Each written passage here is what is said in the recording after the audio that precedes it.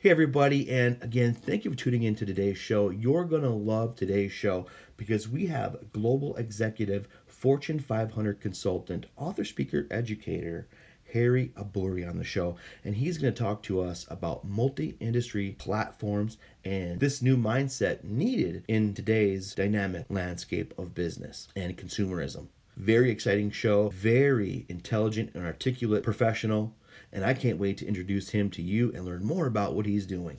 Before we get there, though, remember you can go to www.hellomynameisjosh.com. That's www.hellomynameisjosh.com. There you can learn more about me, my books, and listen to all my podcasts that are all archived right there for your listening pleasure. Remember, you can also go to anywhere you like to listen to podcasts. Any questions for me or the show, you can email me at josh@hellomynameisjosh.com. Thanks again for tuning in, and now let's go to the show.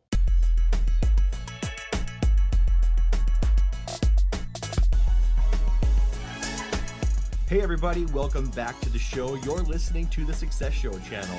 I'm your host, Joshua Kangley, with another episode of Table Talks.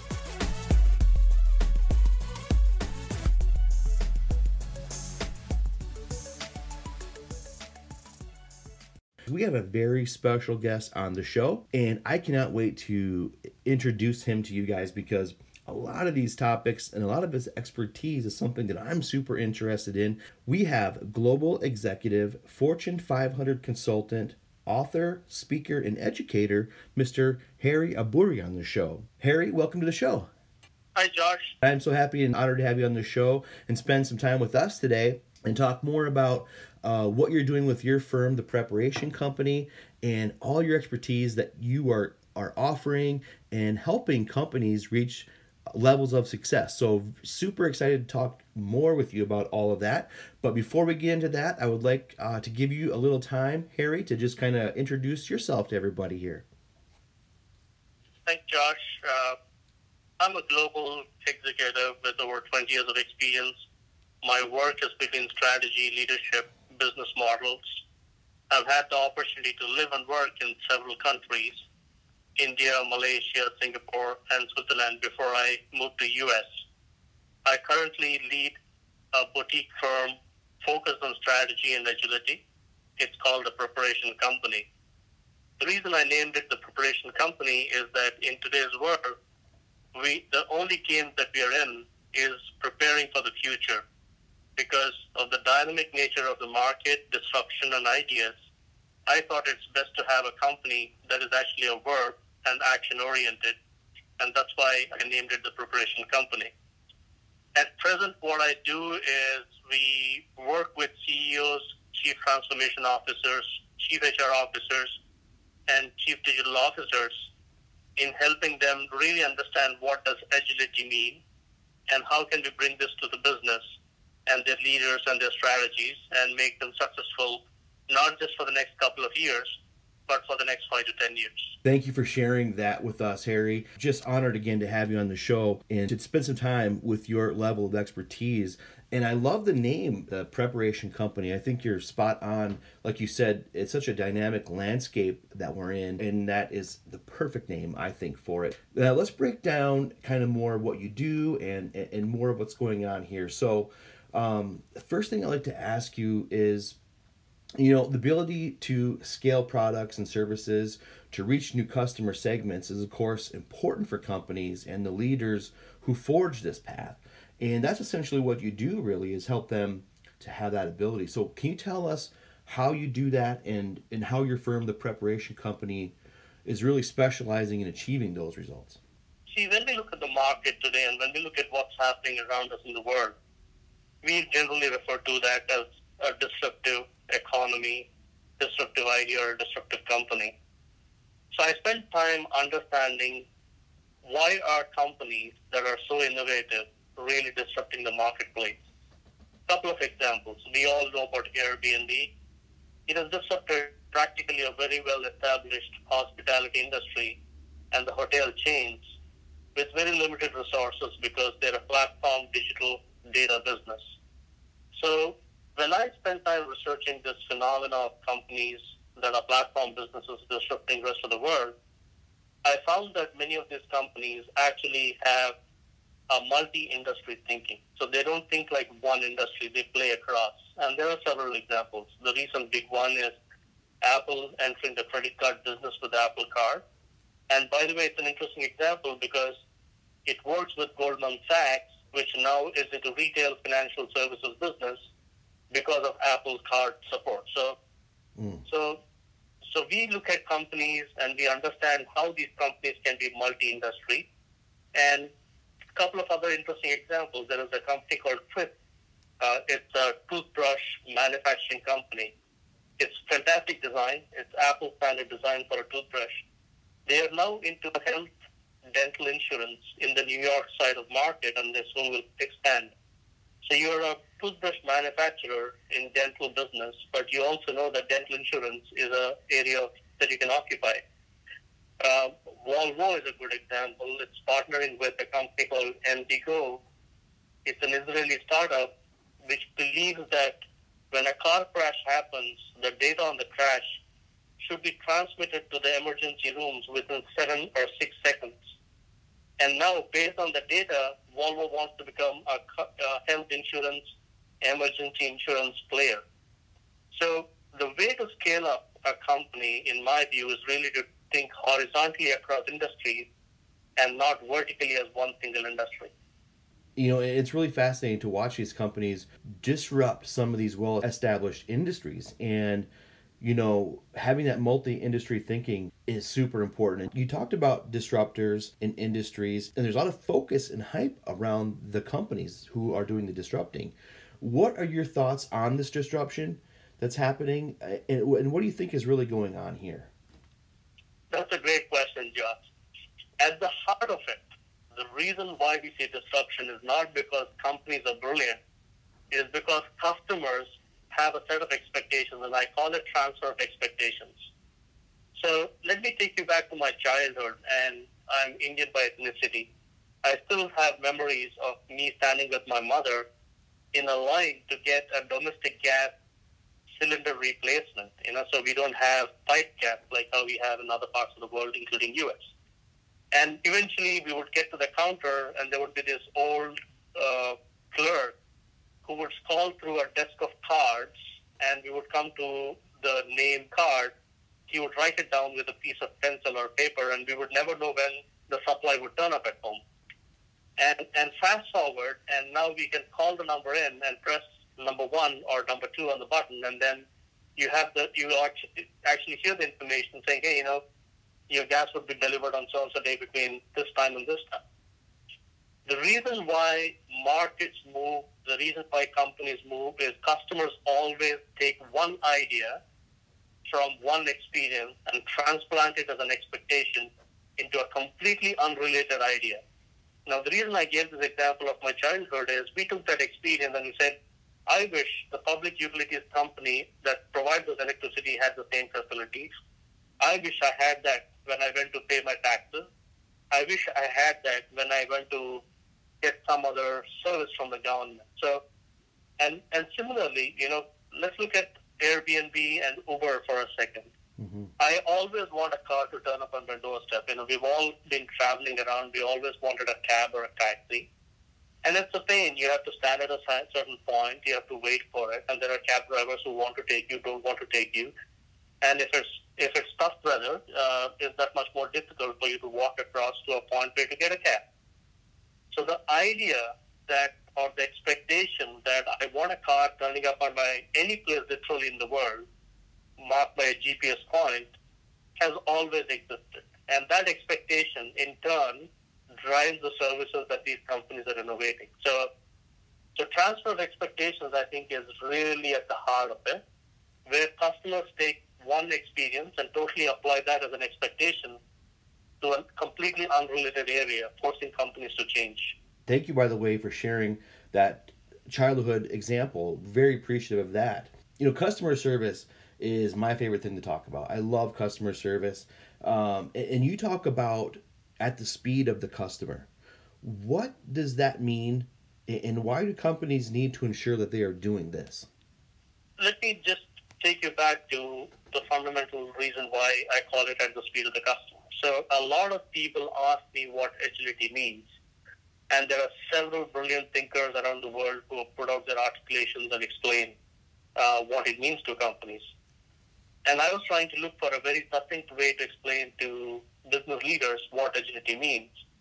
And based on all the examples they gave you around transfer of expectations and how companies are multi-industry, what is driving it is really the speed of the customer. So you're constantly trying to be at the speed of the customer, and therefore you need to be agile in the way your strategy is, the way you're organized, the way you conduct your business, the way you serve your customers. So to me, agility is being at the speed of the customer. Now, obviously, when you begin to apply this, you have to consider the fact that there are smaller companies innovating faster than larger companies. And will they continue to be at the same speed when they become large? I believe so. Amazon is one great example of this, obviously, and it's got its share of criticism in terms of how it is as a large company. But you cannot deny the fact that it's truly customer-centric. I even get my pet foods and certain groceries from Amazon because it comes pretty much in a couple of hours to a day. And if you can beat that expectation, then you can beat Amazon. And you see every other retailer struggling to do that. And the number of retailers that have gone out of business in the last 2 years is phenomenal because they couldn't figure out how to be a platform business to be at the speed of the customer. What you're saying is it's all about transfer of expectations. And if you can meet those expectations, those new expectations, you have something there, correct? Correct. And I'll probably give you a Starbucks example. All of us, obviously know Starbucks very well. And in the past, not more than 3 years ago, you would go wait in the line, probably would take you 10 minutes based on the volume that they're serving. And you would get your cup of coffee and sit down, and Wi-Fi is there, and you're reading something or watching something. You finish your coffee, chat with your friends, you have business meeting. The fundamental assumption there was that you have enough time on your hands to come and have a coffee at Starbucks.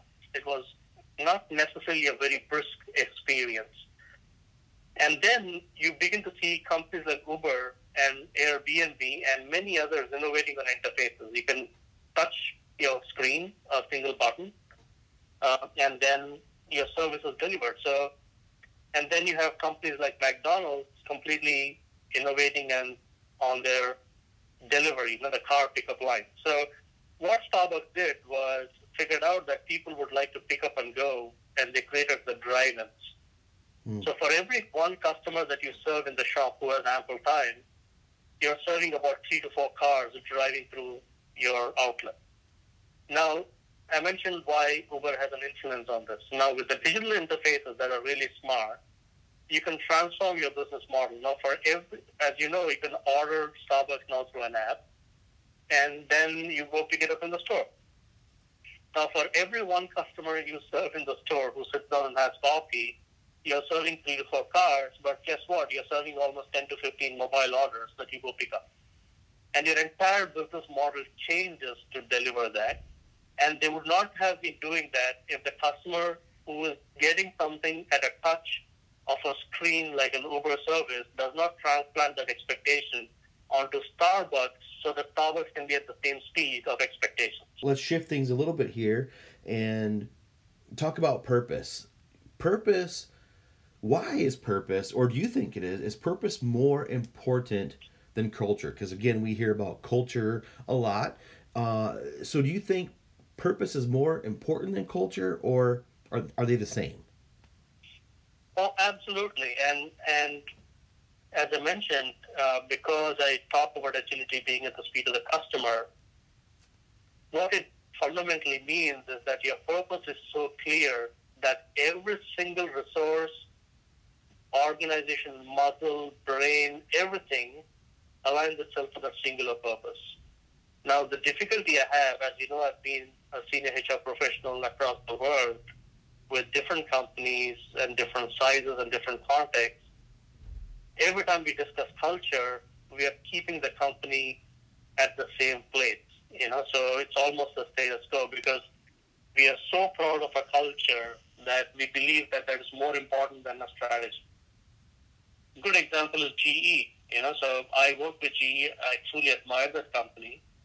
But the fact remains that GE was so proud of its culture and leadership values, and they prided themselves on it, that became overbearing guiding principle rather than the fact that the markets were shifting, rather than the fact that they had to be multi-industry thinking, they had to think through like a platform business, all of that. And therefore, they lost their way because they lost their sense of purpose. So you can have a brilliant culture, but it may not take you anywhere because you just don't have a purpose. So I would much rather place a bet on having a strong sense of purpose that everybody gets, rather than having a strong sense of culture with nowhere to go. And that's the reason I say purpose is more important than culture. I think companies that are agile understand that and do that very well.